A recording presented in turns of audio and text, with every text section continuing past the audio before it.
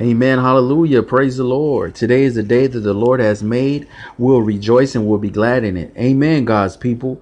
So today on Street Evangelist, we're still touching on our series of key Bible promises.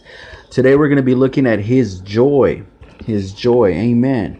So we're going to start off from Psalm 16, verse 11, and the Word of God reads, "You make known to me the path of life. In your presence there is fullness of joy. At your right hand are pleasures forevermore." Amen. Hallelujah. Hallelujah. What a beautiful verse. "That you make known to me the path of life. In your presence there is a fullness of joy at your right hand." Amen. Right? There's joy in the Lord. Amen, God's people. See, we have joy in the Lord. Amen. That we can rejoice in God because we know that God loves us. Amen. Amen. So let's go to Psalm 90. Psalm 90. And we're going to go to Psalm 90, verse 14. Amen. And the Word of God reads to us. And it's the Word of God says, "Satisfy us in the morning with your steadfast love, that we may rejoice and be glad all our days." Amen. Satisfy us in the morning with your steadfast love, that we may rejoice and be glad all our days. And we should be filled with nothing but joy all our days that God has allowed us to see. Because why? This is the day the Lord has made. He has given it to us. It's a gift from God. We can rejoice knowing that we are loved. We're loved by our Father that is in heaven. Amen. That He gave His begotten Son. We have the joy and knowing that God loves us. Amen. That we're not going to perish because we have eternal life. Amen. So let's see. Next, we're going to touch on John 15, verses 10 and 11. John 15, verses 10 and 11. Amen. God is good, people. God is good. So, verses 10 and 11 from the Word of God, John 15, verse 10 and 11. "If you keep my commandments, you will abide in my love, just as I have kept my Father's commandments and abide in love.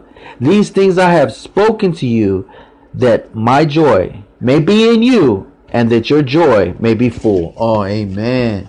Amen. That's pretty self-explanatory there. That we have the joy of what? We have the joy of the Lord that is in us, right? Because He abides in us. Amen. Amen, God's people. So let's see here. Next, we're going to read from 16:22, right? John 16, verse 22, and the Word of God reads, "So also you have sorrow now, but I will see you again, and your hearts will rejoice, and no one will take your joy from you." Amen. Amen. This is a very powerful key point, that we do not allow no one to take our joy because we know who we have. See, the joy that we have, the happiness that we have, the world did not give it to us. So there's no way that the world can take it from us.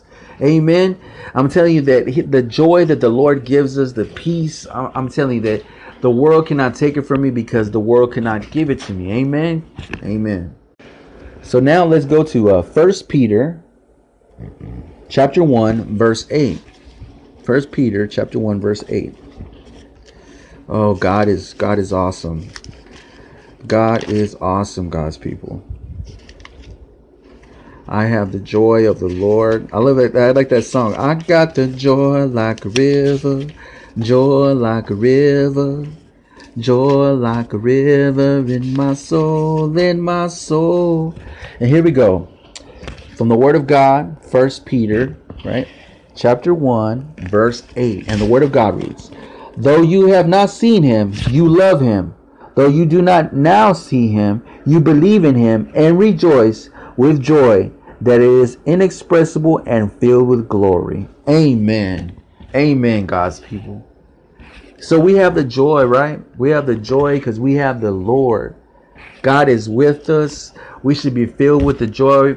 We don't have to, like I said, The world cannot take our joy, because the world cannot give us that joy. And I can hear and I can tell you and I can testify to you that when I was lost in my addictions, when I was lost in the ways of the world, I could not have any peace. I could not have a true joy within me, regardless of, by the standards of the world, that I was supposed to be having fun. I'm supposed to be rejoicing in the things that I was doing, but I there was a void in it. And that void that was in me, the emptiness that I needed, it was God, that I needed God to fill me. And I thank God that He called me out of darkness and He called me into His marvelous light. And that today that I stand before you as a new creation, as a vessel of the Lord, as the Lord pours out His love, He pours out His peace, and He pours out His joy upon me. I give Him all the honor and all the glory and all the praise.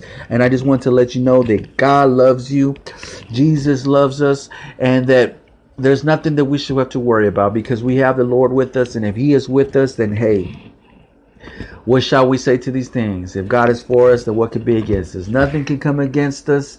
We know that the Lord will provide according to His riches. We know that God stands with us. Amen.